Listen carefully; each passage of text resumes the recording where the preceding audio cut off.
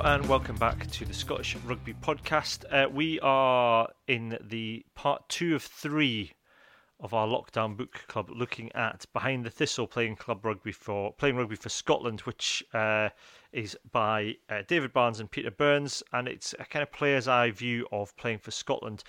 Rather than look at the book as a whole, which is well worth your time in reading, obviously, but we thought we'd look at a specific era of Scottish rugby and kind of the era of the founding of the blog onwards. So we've decided to reappraise the Frank Hadden, Andy Robinson and Scott Johnson years. So if you haven't already listened to it, the last podcast we went and covered the Frank Hadden years, not them all, just from the point where we founded the blog onwards.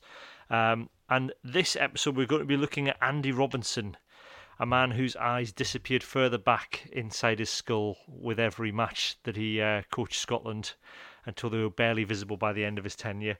Joining me to find out what happened to Andy Robinson's eyes and why that happened to him, we have John Anderson. Hi there. And Rory Baldwin. Hello. He's a vegetarian, it could be that. I'm a vegetarian, that hasn't happened to me.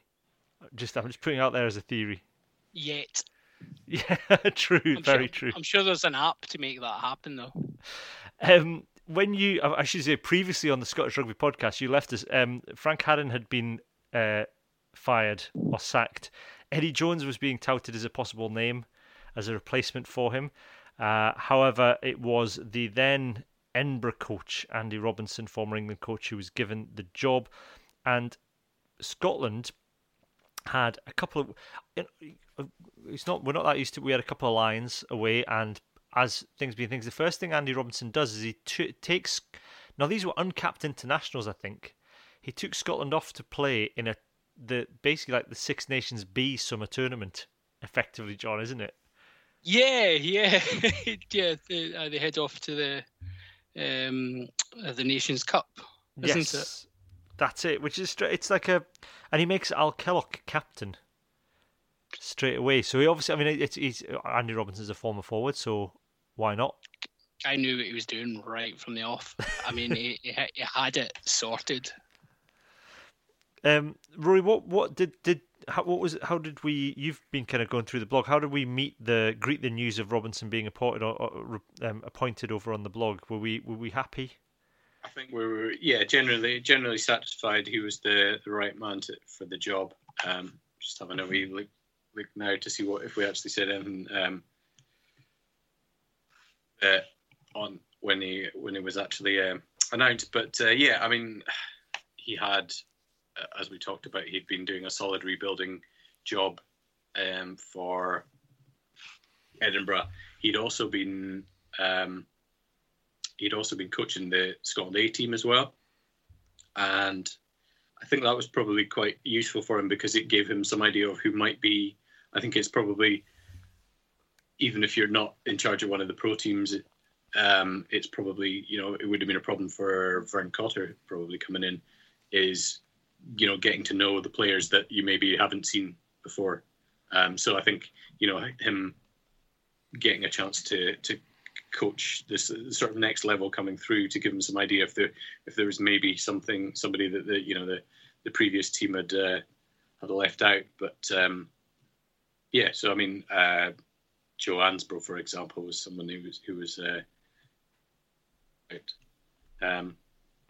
Because in the book, John, it talks about Robinson pretty much, although never saying it, getting rid of this Fortress Scotland thing altogether. Although that was brought in under Matt Williams, it was kind of sidelined a little bit under Frank Hadden, but not totally. But then Robinson kind of gets rid of it altogether, effectively. I think there was even quotes from the time where he says, "We've just got to pick our best players." Yeah, and I think that's absolute sense, really, isn't it? That we're talking about a country that doesn't have the biggest playing pool. We've never had a massive playing pool in comparison to other nations. So to try and do what Matt Williams obviously started and Frank Hadden kind of silently put up with, it's the same as the All Blacks do it by the power of being an All Black. And even then, it's not working now because of money. England get away with it because they've got quite wealthy clubs who, give side benefits to make sure that you'll stay.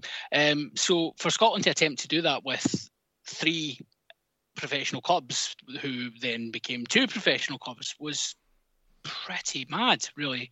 And we talk so much even now about Scottish qualified players at the pro clubs, and the situation at Loosehead, which Sandy has obviously spoken at length about, with Schumann and Keble at the pro clubs keeping out Scots qualified players. It's just not a situation that can ever work for Scotland with the playing pool we have. Yeah, the one thing about that comes out in the book, and it's Chris Cussett is talking about this, about how much the atmosphere was better in the Scotland camp at this point. He said that everyone's getting on, and that the kind of like the mood in camp is a bit more positive, almost after that Romania tour. And then we go into the autumn and they beat a Fijian team ranked above them, which you forget, of course, this is a time when we were sort of down the 10, 11, 12s of the IRV rankings, Rory. Yeah. I mean, it was comfortable, not clinical, was how we just described it on the site. I mean, I think it's probably one of these things that guys like Custer maybe they hadn't maybe lived through as much of the dark days of the Williams era, so they maybe didn't appreciate Haddon as much. So if you got your first caps, I'm not sure when Custer was first cap, but if you got your first caps in sort of 2007-ish, that kind of, I mean, he would have been around probably before then, because he was on the 2005 Lions tours. But by that point, when the maybe the teams started to take another downward dip, then you're going to find it not much fun, and it's probably going to be a positive contrast when someone comes in and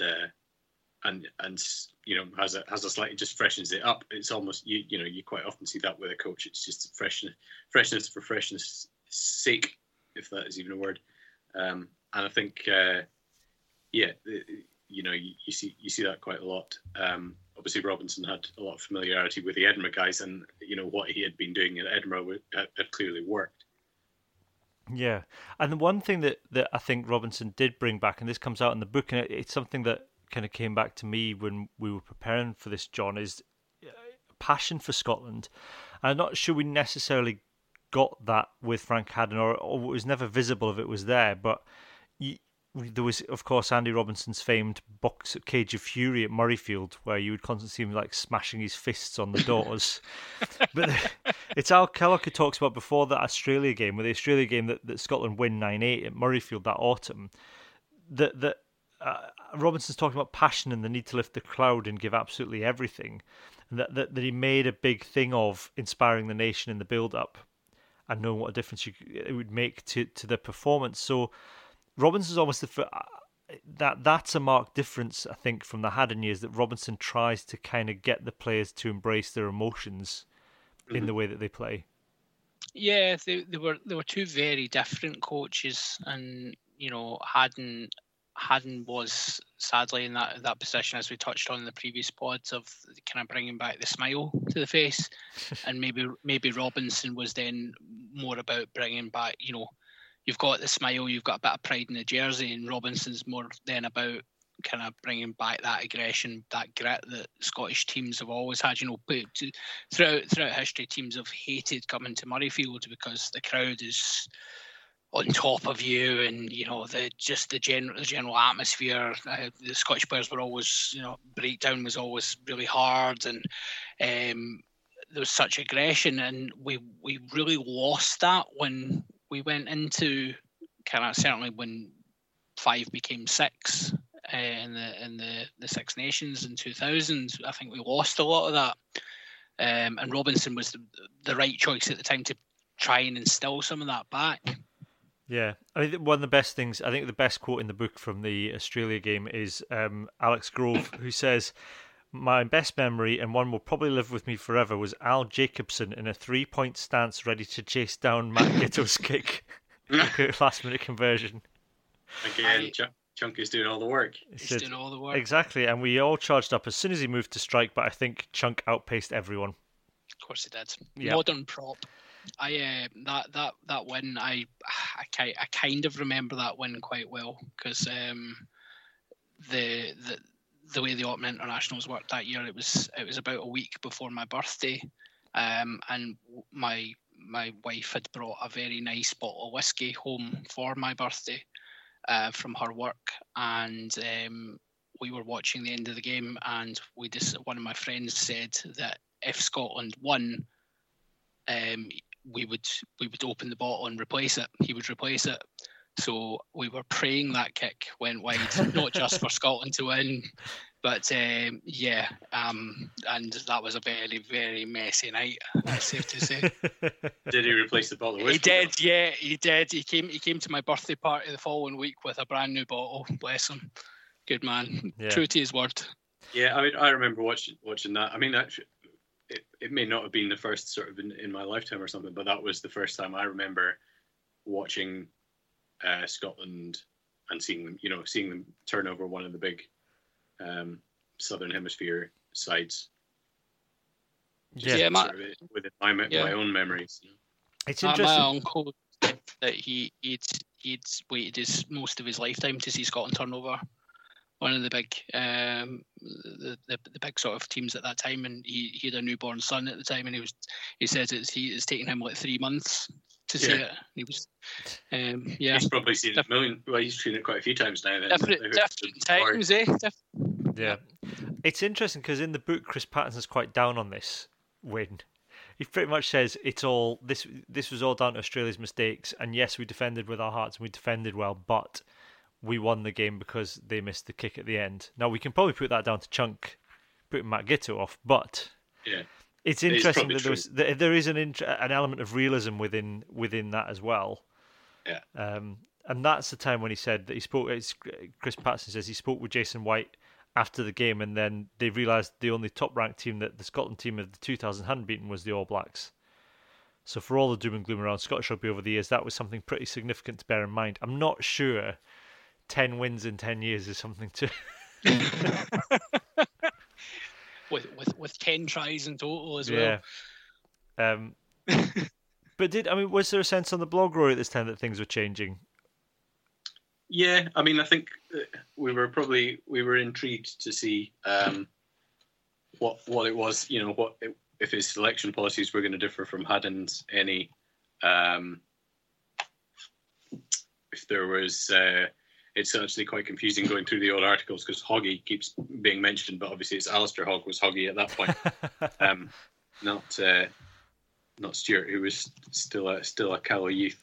But yeah, I mean, there was a lot of hope, but at the same time, it was kind of the player pool was largely the same, so we were kind of waiting to see what it was that Robinson would do, but we certainly thought that he would. It's that age-old thing that we always hear. We want a sort of snarling beastie of a coach to fire up our forwards, because when Scotland packs play with kind of a bit of fire in their bellies, the team's that much more effective. And it we always seem to find ourselves saying that, even when we've got a coach that delivers that, like say Robinson or Vern Cotter. I mean, something that I was thinking about looking back at some of the old articles.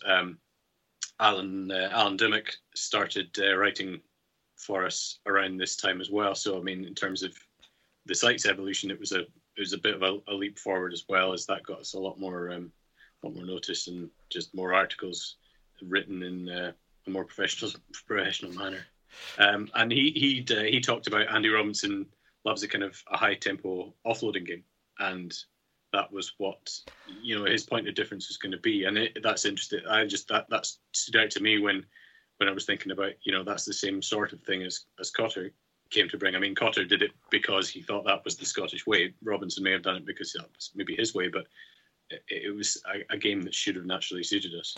Well, this is the interesting thing is, of course, that we need to remember who Robinson's attack coach was at the time, because part of the thing that sparked me to think about doing this podcast was I did the Squidge Rugby's doing they're looking back at the 2011 World Cup game by game, so they're doing a podcast for every single game in the 2011 World Cup, and I did the Georgia match with them, which it wasn't as horrendous as I remembered it to being. It was still fairly bad, but when you watched Scotland's attack, as ineffective as it was in that game, it was a Townsend attack, and that was a really interesting thing about it. You could see the patterns and you could see the shapes that Scotland now run beginning to form. You could see the basis of them anyway, and you could also the problem was, I think, was the execution then, that you had guys trying offloads about 10 metres from the actual gain line and doing fancy little passes in behind and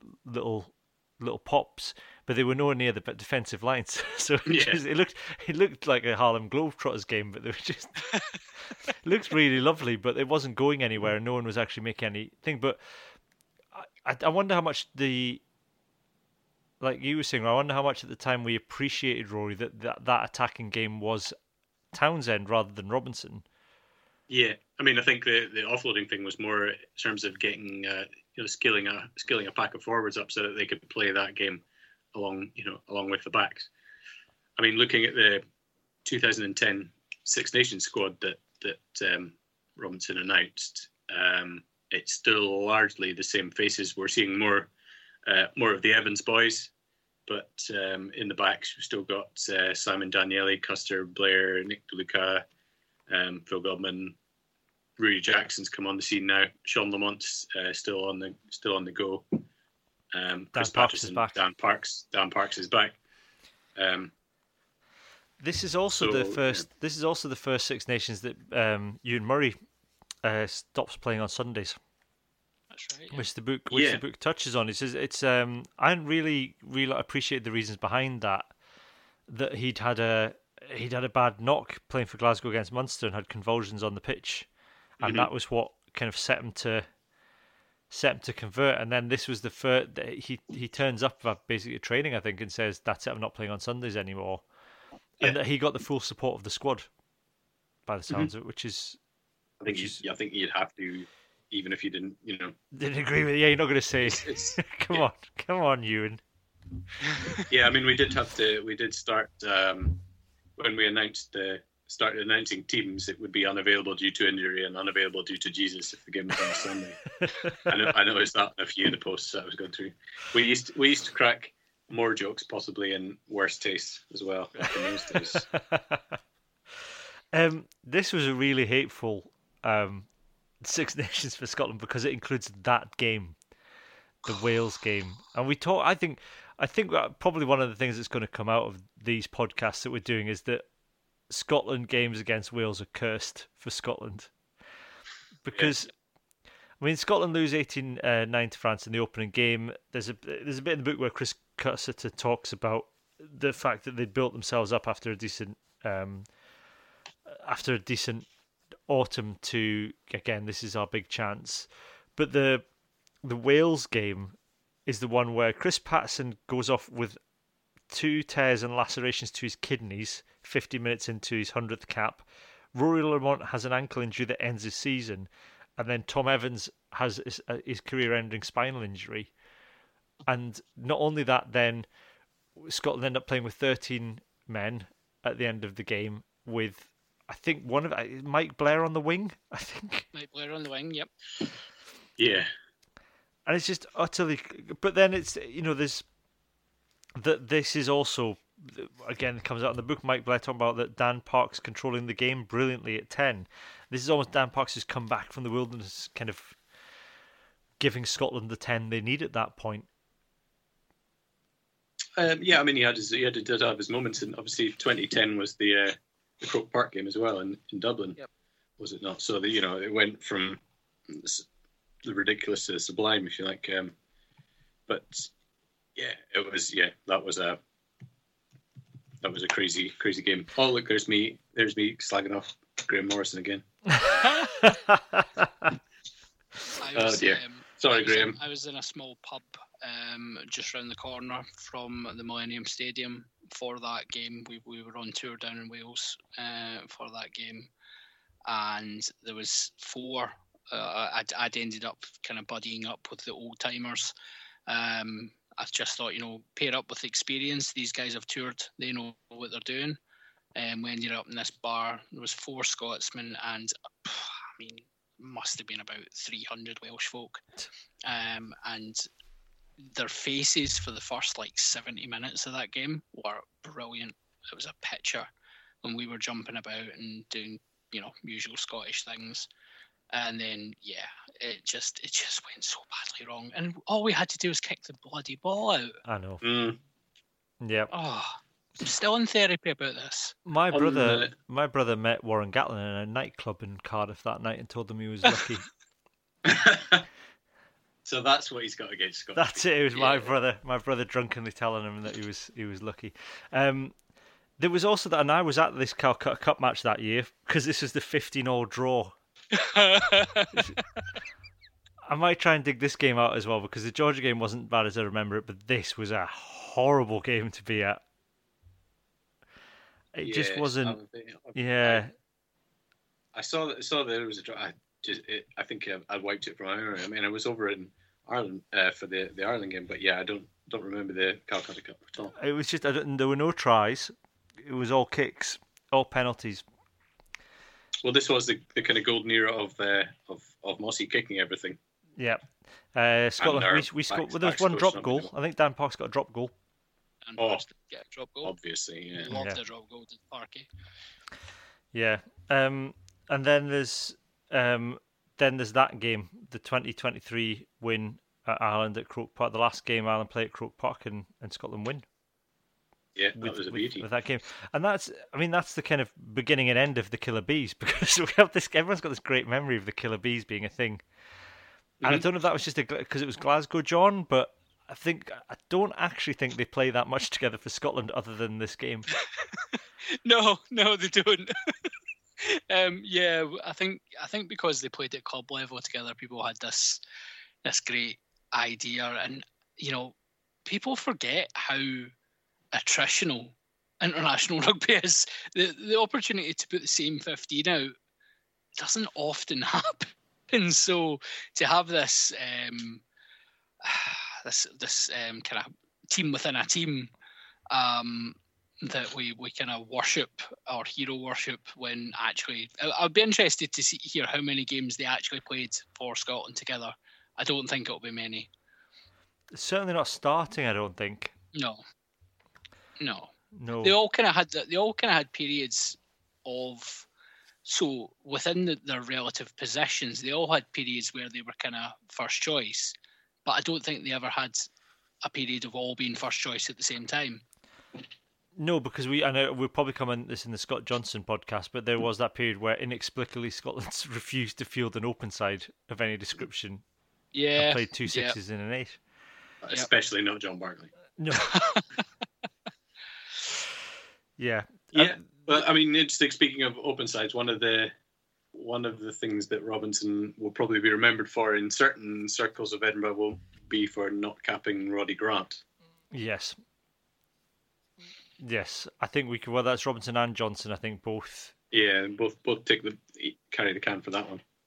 Which was it's a great myth as to why that happened. I mean, there were other open sides available, obviously, but for him never to have been capped at Scotland level, it just is. I don't. There was never an explanation for it, I don't think.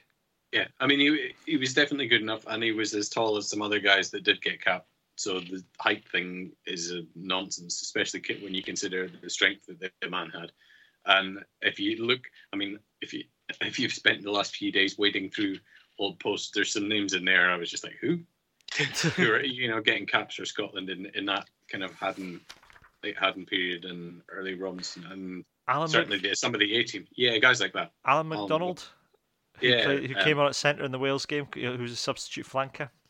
That's maybe where Robbo got the Richie Vernon idea from, though. Yeah, well, they're true.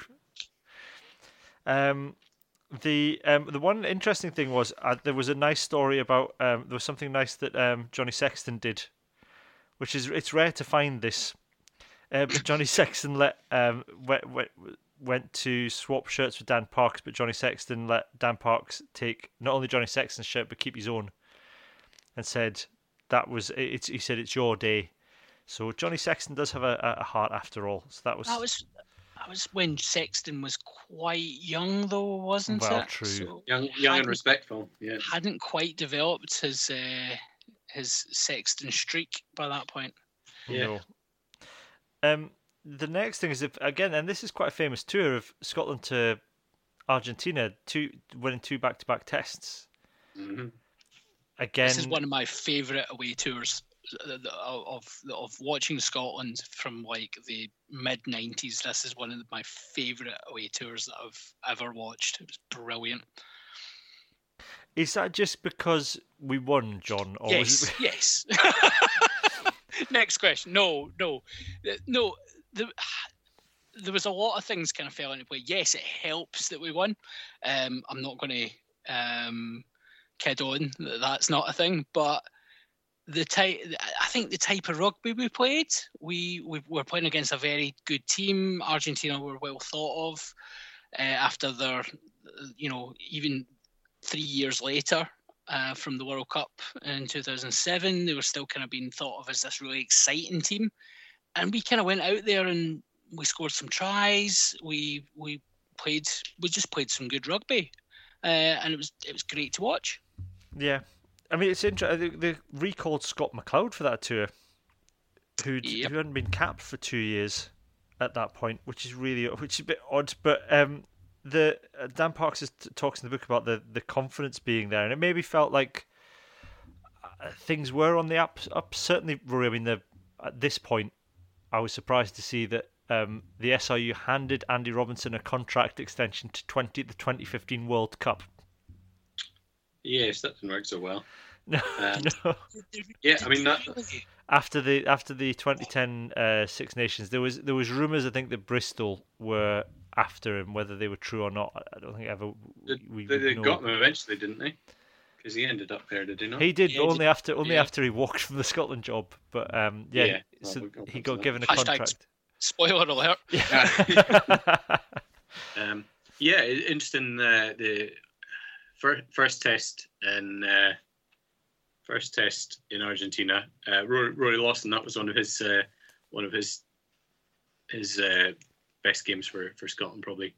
I can vaguely remember watching it. It's interesting to see, though, that the referee was Dave Pearson, who is currently the SRU's refereeing consultant, or at least was last I checked. He sometimes sits behind us in the press box, reviewing the referees,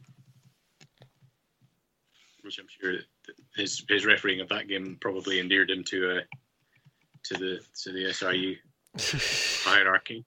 So you're suggesting we picked a man for a role based on the fact that we liked him rather than the fact he was the right man for the role? Well, obviously, I mean, he was a good referee as well, but he was a good referee in a game that Scotland were probably not expected to win. But that was a good test series. Strange though, again, two games. It's still been a long time since Scotland have played a 3-test series against the same team. Yep. Some other nations still seem to be able to do it. I mean, when I was combing through the blog, I don't think it was this year. It was probably back in the late Haddon years, or possibly really early in Robinson's tenure. But I think it was late in Haddon. I found an article saying that Scotland had applied. We couldn't get. I don't know if it was when the Lions were on, or what we were doing, whether we couldn't get a summer tour or something. But Scotland had actually applied to do a tour of New Zealand and play against Super Rugby teams, not play the All Blacks at all, which certainly would have fit in with my mindset at the time. But that just, it goes to show the kind of while we're always looking at it through Thistle tinted spectacles, there's out there in the bad world, Scotland weren't really viewed as much of a challenge. So actually, I mean, knocking off Argentina in in their own backyard would have made people sit up a bit, I think. Yeah, and I think that's it. It does. It kind of maybe speaks a bit more of there was a bit of optimism around Scotland at this time. Certainly, then we moving to the autumn, you have we lose 3-49 to New Zealand, which isn't the greatest of starts. But then this is the South Africa win, the 21-17 South Africa win, which is pretty convincing at the time. Yeah, it was. For the way we played at the time, it was a surprise. Obviously, a surprise. Any win against South Africa's usually a surprise win, but this one in particular, particularly because the New Zealand game had went so badly wrong, to kind of pick themselves up and don't forget South Africa were world champions at the time as well. So, to be able to kind of put in that performance, it was very surprising. And this is Richie Gray's debut as well. Which I didn't realise was so... Was it the New Zealand... Is that the New Zealand game? The New Zealand game. New Zealand game was his debut, but he makes his debut in this autumn series. Yeah. He says there he's got his first 3 caps off the bench, but then he gets his first start against New Zealand, which we do have a habit of doing that with kind of players, don't we? Let's just throw them in against New Zealand. If you're looking for a laugh, actually, the match report for that South Africa game, I managed to find some preview quotes from the South African press about how they were going to steamroller Scotland, which I put up at the top of the article, which is quite entertaining. But yeah, I mean, again, this was Barkley. Again, Barkley, the Killer Bees may have not been consistently picked, but Barkley was still pretty young at this point, but was really starting to come onto a game. Really starting to put some great performances together. Yeah, I mean, there's a quote here from Nathan Hines in the book, which I think is more frustrating than anything else, because this is what Scotland consistently fail to do, but when they do it, they do well, which he says, forward dominance is the Springboks' plan A, so you have to take that away from them and make them think outside the box, then make them come out of their comfort zone. We did that really well getting in their faces. I knew at half-time that we had to put the foot back on the gas and try to stop them getting into our half, and we did that pretty well. They scored at the end, but that was through a bit of luck and gave the scoreboard a tighter finish than perhaps deserved, because we played well and controlled things most of the game. And I think it's weird that that's been recognised, or was recognised at the time, as something Scotland needed to do, but that Scotland have never been able to consistently get in the faces of the opposition and kind of take a stranglehold on a game. I mean, the only game I can really think of it where Scotland have been absolutely properly ruthless is the Gregor Townsend's win against Australia. I think it was that first autumn series that he took charge of. It's the only other time Scotland have absolutely have been properly ruthless. Yeah, I would say so. And I mean, it's the age-old game that all of the coaches that we're discussing in the series of pods are facing. It's like a game of whack-a-mole. You get the squad to front up and be physical, and then the backs can't score tries for toffee and they drop the ball. You get the backs catching the ball and getting into the positions, and then the set piece gets torn apart, and then you get the set piece fixed, and then the defense goes to pieces. And it's trying to get consistency is just the thing that the coaches have struggled for. Yeah, and then because it's Scotland, John, we have a very good autumn, and then an absolutely terrible Six Nations after giving man a contract till 2015. Yeah, a 5-year extension. Yeah, I mean, like, not being funny, but I think I've talked in this pod before about the coach bounce, and that there was an argument to put all coaches on temporary contracts at all times, like short temporary contracts of 6-month windows, because we seem to have that situation with coaches that they go well for the first 6 months, and then we give them an extension, and then things very quickly head down the hill. But there's also a pattern with these things that if we have a good autumn, you can almost guarantee that you better not put money on Scotland to do well in the Six Nations coming up. Yeah. Happens every time. It's... We beat Italy. Yay! Yeah. The France game was close that year. To be fair, I think the France game would be probably the Wales. I think that again the results are probably getting tighter. I think if you're looking for a trend or something to read into, France away 34-21. I mean, scoring France 21 points past France under another era is unheard of. The Wales game 6-24. I got vague memories of that game just being horrendous. The book doesn't really jump straight to the World Cup and doesn't really touch on the Six Nations, probably quite rightly, because not much to write home about. It's 18-21 lost to Ireland, and then 22-16 lost down at Twickenham. But again, losing by 6 points down at Twickenham it's not a bad return given some of the results we've had down there. Yeah, I mean that was probably his the going for a Calcutta Cup in Twickenham. That would be the game that Andy Robinson would get fired up for in and of himself, just because it's the kind of old employers, and yeah, it's not surprising that was a close one, but overall it wasn't a great Six Nations, and didn't really bode that well for the World Cup. Yeah. Do you want to take a guess how many tries Scotland scored in that Six Nations? I would imagine it wasn't many, because that seems to be, it was around the time. That was around the time when they had a bit of a drought, wasn't it? I'm going to say that because all those numbers apart from the England game are divisible by 3, which makes me think that we just scored a lot of penalties. So I'm going to say we scored 1 and we scored it against England. So we scored more than one try. We didn't score many more than one try. We scored 6 tries in total. We actually scored 3 tries away against France. So Kellogg, Brown, and Lamont got on the scoreboard. We then didn't score any tries against Wales. Didn't score any against Ireland. And we got a late try. Max Evans got a late try against England. Oh, it was a good try. I remember that one now. It was, yeah. And then we scored a couple against Italy as well. So yeah. six tries. I actually remember the tries against Italy, because I remember the Nicky Walker try, thinking it was an absolute belter of a try. But I'm maybe thinking that was my mind might be playing tricks on me. Yeah, I don't know what happens to Andy Robinson at this point, because I don't know if he just starts to doubt himself and doubt his plan, because there's a bit in the book where Chris Cussiter said that Andy Robinson starts taking take some of the fitness drills himself. Says, I think we were doing some drills he used to do at Bath when he was playing, old school to say the least. Yeah, interesting.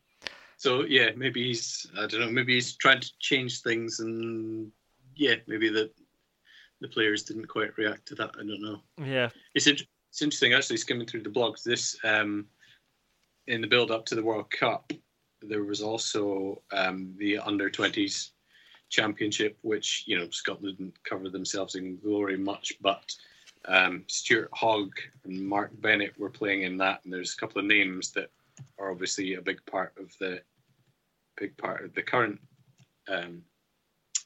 renaissance, if you like. Well, I think starting to just creep through into the scene. Well, in the training squad for that World Cup, Greg Laidlaw and David Denton were named. Yep. Which is actually Laidlaw. It was a bit of a surprise he didn't go.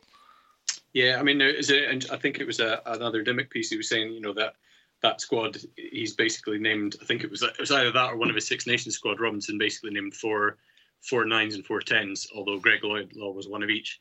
And just it showed that he didn't really know which one was. He didn't really know his halfback combination. He didn't which were his best. Because having 4 of each in a training squad is probably one too many, possibly 2 too many. Certainly for a guy who's been in charge of the team and been around the players for that long, he should have, he should have a bit more. And there was this kind of slightly indecisive thing with selection in terms of shuffling about. that went on around this time, and we saw it going into the World Cup as well. Well, yeah, the big thing in the World Cup, from my memory and from reading the book as well, is that he couldn't settle on whether he was going to go with Dan Parks or Rory Jackson as his first choice 10. And there was always, Rory Jackson was fairly young at this point, but he had a lot of promise. I think there's a lot of, it was a good attacking 10, but he maybe didn't have the kind of, I don't want to say accuracy of Dan Parks, because I'm going to touch on the Georgia game in a minute, but it's not. He plays the game in a different way, I guess. Maybe it's a bit more high risk, I suppose. Yeah, and that it's strange because people would have probably assumed that Robinson wasn't very high risk, but actually he did like a team that played a bit of rugby. Yeah, and I think that's it. Because when I watched the Georgia game back with for the Squidge podcast, they were chucking it about a bit. I mean, nobody scored any tries in that game. Dan Parks kicking success rate. Anyone have a guess at Dan Parks kicking success rate in that Georgia game? Because you've mentioned it, it's got to be low. Let's go 50%. Yeah, 50%. 50% was his kicking success for that game. Inexplicably, he nails them from the touchline, but misses two in front of the posts. It's just peak Parks. How many drop goals under the bar did he get? One, I think. Did he? He gets one under the bar. The other great thing as well is he manages also to mess up two clearing kicks right at the death of half time as well.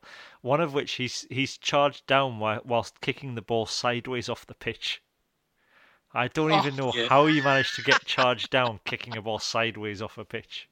I do remember the neutrals of Invercargill were quite bemused by that particular game, as they probably thought they were watching the Rugby World Cup and were surprised to see that Scotland and Romania didn't live up to the standards of the All Blacks. Yeah, the Romania game was a strange one as well, because Scotland really struggled in that game. They were behind as well until I think, is it Sam and Daniele scored on the last game, the last tries? Yeah, but Richie Vernon turned on the burners and put Daniele through. That was that saved some blushes. Yeah. There was there were two halves to that game. Scotland were doing pretty well in the first half, but Romania came out really fired up in the second half, and suddenly were getting an edge in the set piece, and Scotland kind of quailed a little bit. Plus, the neutrals were supporting the underdogs, so that every time the Romania had the momentum with them. But then once Romania took the lead, some of the guys around us started supporting Scotland, because they, whoever the underdog is during the course of the game will be the one that choose. Richie Vernon pretty much got us out of jail at that one, I think. Yeah, 34-20. Scotland should never win a game 34-24 against Romania. That's not a good result. And then there's the classic Argentina, the infamous Argentina game with Contapone about 100 yards offside. See, that's annoying, because these games, I was at them all, and they bring back such happy memories of the times, everything apart from the rugby. But Romania, they got their 5-point bonus try, and then Wellington was. That was a great atmosphere in the stadium, but and even the England game, Scott. I'm going to read the quote from the book of Dan Parks for the Contapone offside is this is peak Dan Parks. So what he says is, Contapone was totally offside, but I wasn't actually calling for the ball. It just came to me quite suddenly, and I couldn't go off my right foot because there was too much pressure. And I don't know if I had ever attempted a left foot drop goal in my life. Argentina got away with it that day. It's hard to look back on, but it's just one of those things. I don't know. I think we should just move on, because. I've got the report here, and I was after the kind of gloom of realizing what they were going to have to do against England in that final group game. I'd written, for quite some time, I've been steadfast in my position that if the current group of players clicked, we could do some damage to anyone, maybe except the All Blacks. So far, the performances we have seen have just asked the question, what if we're really not that much better than Georgia? Should we accept our place in the rugby pecking order? Maybe DeLuca will never capitalise on his promise. Maybe Mossy can't tackle after all. And maybe Dan Parks really is rubbish at kicking with his left foot. So that maybe this was the beginning of the end of my optimistic period and settled into the kind of hard-baked cynicism with which I greet every false dawn. Yeah. Go on, John. It was the time that you had King Richie writing for the blog, of course. Yeah, he was. He'd come up through, I think, like the age grades with Alan Dimmock. They were quite good mates, so he arranged. He may have ghostwritten them. I never really found out, but he arranged for Richie, first of his name, to send us some diaries. There are a few kicking about. We had some sevens ones from Colin Gregor and Pete Horn, I think, as well. At some point when he was playing sevens back in the day.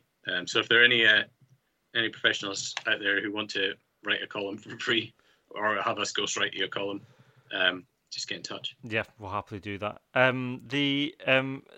This I started writing for the blog at this point. I think I wrote my first article post this World Cup about how England had changed under Stuart Lancaster, and we shouldn't expect this, dwarf tossing lads to. An article about music that you were trying to get some SEO juice for your own blog. Was I? No, that wasn't something about singing songs at Murrayfield, or I came across that earlier.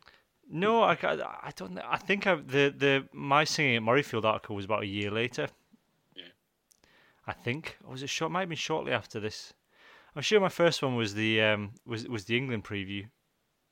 I may have gone to. I think I did go to that. I think I may have wrote the singing one shortly afterwards because I went to this Calcutta Cup match. No, I wasn't. No, I was at home for this Calcutta Cup match because I remember watching it with friends. I remember this was the one where Dan Parks effectively retired after the World Cup, but Andy Robinson persuaded him to stay on for the Six Nations, and then he got charged down by Charlie Hodgson. And then retires. It wasn't like a Gregor Townsend fake call up to the squad. He did actually give him a game, and then bye. Because this was Robinson. This is when we start getting Greg Laidlaw at 10. Yeah, this is probably also Twitter starts to come into its own as a thing. I saw a piece that I'd mentioned Nick DeLuca coming off Twitter, I think. So Parks obviously knew after that charge down, the hassle wasn't worth it. Yeah. I think that was after after the Italy game? I think he came off Twitter because he was carded in one of the games, and he comes off Twitter. So I think you're probably right. But I think around this time, Robinson's obviously trying to rebuild because Denton gets a game. Laidlaw's put in at 10 after Parks, after Parks retires after the one game against England, and you get a sense almost that Robinson is trying to build something at that point. And rebuild after the World Cup, which I'm not entirely sure that Haddon did, John. Yeah. I think there was more of a. It's interesting that Rory said earlier on that Robinson was more of a risk taker. I think that rings true here as well. He was more, possibly through force in some cases. As you rightly say. Dan Parks had enough after the World Cup anyway, and was kind of bullied into one more game, which obviously didn't go well. But I think Robinson was keen on taking those risks, and you just need to look at the number of times. We said Rudy Jackson started quite a few times in the previous Six Nations and went to the World Cup, and then Laidlaw kind of coming from nowhere. As a 10, interesting call when you look back on it now. The 2012 Six Nations was the first, probably in the lifetime of the blog, that Chris Patterson hadn't been involved either. Because he retired just before that, about the same time as Johnny Wilkinson. And of course, the Wales game 2012. Well, we got, I think Lee Jones comes in, this is the thing that comes back to Ken Scotland playing attacking rugby. Gregor Townsend's off, I think, after the Six Nations. Goes off after the Six Nations and is appointed Glasgow coach. Robinson brings in Scott Johnson and a new defence coach. He brings in... Who's just left? The defence coach has just left. The name's completely gone out of my head. What, at that point? Yeah. Who's just It wasn't Graham Stedman, was it? No, it wasn't. Graham Stedman went, and in came the Australian coach that's just gone in the last... Matt Taylor. That's it. I don't know why the name just completely... All I had was Matt Williams stuck in my head. I couldn't shift it. But yeah, so he brings in Matt Taylor and Scott Johnson when Townsend goes to Glasgow. But there is Stuart Hogg makes his debut, I think, against Wales. Certainly, yeah. Yep. There's that, and as well there's the A game, of course, the infamous A game against England that year, the 35-0 A game win. And there's quite a fair kind of smattering of current or just recently retired internationals were playing in that game as well. It was quite a strong team, yeah. I mean, I think they did not even get was it Ali Hogg not come out of retirement for that, or is that? I think that's maybe an earlier one. Yeah, no, I think you got Ryan Grant, Ryan Wilson, I think was on the bench, but the England team was good. They had Nick Aberden and at fullback. Ugo Monye was playing that game, coached by the legend that is Michael Bradley. Oh, there you go. There you go. The man waiting to take over the reins. In fact, yes, because should Scotland rename the A-team? That was your first comment that you posted on the blog. That was it, which I said this should be the Scottish Amazeballs. And you promised you were going to start printing T-shirts, Rory. Did I? You said you were looking to getting T-shirts made up for. Well, you know what you're doing tomorrow, then, aren't you? You're designing a Scottish Amazeballs T-shirt. But he definitely is rebuilding, and then there's that great that probably one of the classic Scottish summer tours. Really, you got the infamous 6-9 win away to Australia, which everyone remembers, I think, for the Johannesboro and Al Struckhoff celebration, smashing their heads together. Yeah. And then there's the wins in Fiji and Samoa, which includes Tim Visser's debut. Yep. Because he becomes Scots qualified during that tour. That's right. I was so excited for that happening. I loved big time at the time, but to me now. And this is the thing. The thing that I kind of was thinking about with the end of the Robinson era when I was looking back at this was that that New Zealand game. I remember I watched it and I was drunk when I watched it. I'll admit, but I remember coming away feeling very positive about that New Zealand win because we scored tries against the All Blacks. That's right. Yeah. Yeah. That was suddenly scored tries again, and it felt a little bit positive because I think we'd probably seen. We thought, okay, we're capable of putting a pack together. We can make a pack that clicks on some days. They don't click every day, but they can. But the thing that had been missing had been a bit of backline since 2007 and before. So finally getting some finishing happening. It seemed it's quite exciting. Yeah, and then it all falls apart. So there's that South Africa game I remember being particularly bad, and then there's the Tonga game that does it for Andy Robinson. And you wonder, I mean, he walks. That's the interesting thing with Robinson is Robinson walks rather than is pushed. And overall, it was a bad year for Scotland. But given they'd beaten Australia, they'd had a good summer, they'd run New Zealand close. How bad I'm not sure any other Scotland coach would. I think other Scotland coaches would have survived that. Yeah. I think this was back in the good old days where if something unthinkable happened, you just fell on your sword and chain. Whereas these days, you just tell the press they're talking rubbish and get on with it. Just ignore them. I mean, I was at that press conference after the Tonga game, and you could almost see from Robinson, he was just kind of he couldn't really explain. I think he couldn't really explain why that game had happened, why Scotland had performed like the way they did, and I think he realised that if you don't know that, then maybe maybe you've taken them as far as you can go. I don't know, because as you say, there were some pretty good results, and he had been doing it well. But again, it was that he maybe just thought, well, I don't know how to make them consistent. I don't know how to make them turn up for the games that they don't need to turn up for, rather than just the Calcutta Cups, and that sort of thing. I mean, I remember seeing Hoggy was still probably, he was in his first season of internationals then, I think. Yep. I remember seeing him kind of walking along the side of the pitch at Pataudry after he'd, got his suit on and stuff, looking just absolutely despondent, and you could tell them what playing for his country meant to him.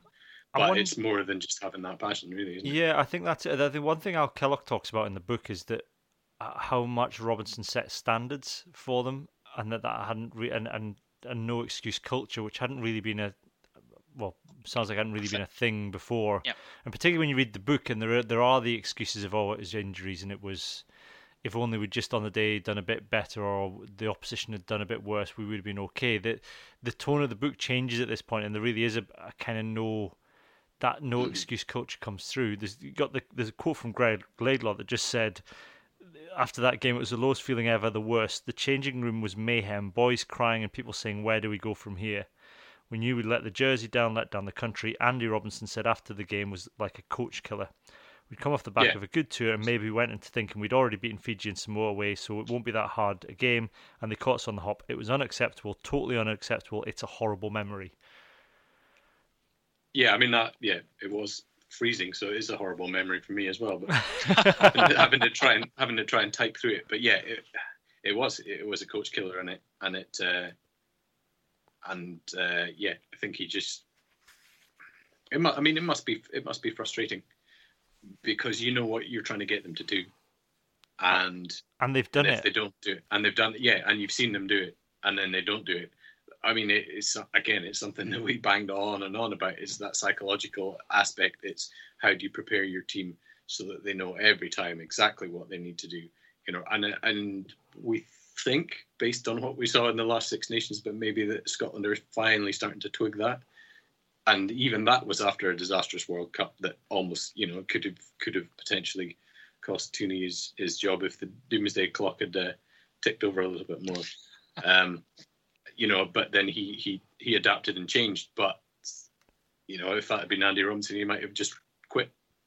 Yeah, and I think that's it. And the story so far is that Scotland have always adapted and changed, but not consistently enough to progress, I guess. Well, there's been progress, but it's not been consistent. Yeah, the selection was inconsistent, and the players' performances have been inconsistent. I mean, whether that's down, whether the selection doesn't help that, I don't know. It's tricky. It's the tombola issue. Yeah. I mean, and I think another interesting legacy of Robinson's time for me was that was kind of peak project player time. That was obviously Tim Visser. That was when Nell and Josh Strauss were signed, although we didn't maybe see see them in Scotland shirts until a coaching regime or two into the future. But that was around that time that suddenly there seemed to be a lot of players outside of the kind of traditional Scottish club structures that were pitching up. I mean, there's the project players, and then there's also the who dat players like Sean Maitland or David Denton, who were already qualified, but who maybe escaped our radar. And I mean, that certainly had a legacy in terms of commenters on the blog and beyond, looking for Scottish grannies in any Super Rugby squad that they can find. Of course, the Tonga game was Tom Heathcote's debut. Yeah. Which is the great white hope of Scottish Tens, that was going to allow Greg Laidlaw to shift back to 9, and he was going to come in and be the... Yeah. Because he'd been born in Aberdeen when his dad was stationed there. I think it was Inverness, actually. Was it Inverness? Yeah. Up in the Highlands, yeah. Inverness, yeah. So yeah, I think that's as good point as any to leave at the Andy Robinson years. There was I think there's progress. You can see that Scotland have toughened up, maybe, John. Yeah, I think toughened up. I think they've got more of an idea of what they're trying to do. They've still not got the personnel, but I think Robinson, I think he absolutely did realise that he had gone as far as he could with that group of players, and not being funny about it, but his health was probably worth more than trying to deal with that level of inconsistency. So time to and that level of fury. I don't think you could sustain that level of fury trapped inside a glass box. No. Murrayfield. It's going to end badly for the glass and the person. So a good time to walk away. Although, but again, like we said in the previous podcast, shoots of hope. Shooting skywards. So we'll come in and look to see how what happened next, because of course the next thing that happens is we have an interim caretaker boss, because somehow Scott Johnson goes from being appointed as assistant coach to Andy Robinson to grabbing someone in a corridor somewhere in Murrayfield and persuading them to make him director of rugby. But we'll save that for the next episode. For the moment, though, it's goodbye from me and goodbye from John and Rory. Goodbye. Goodbye.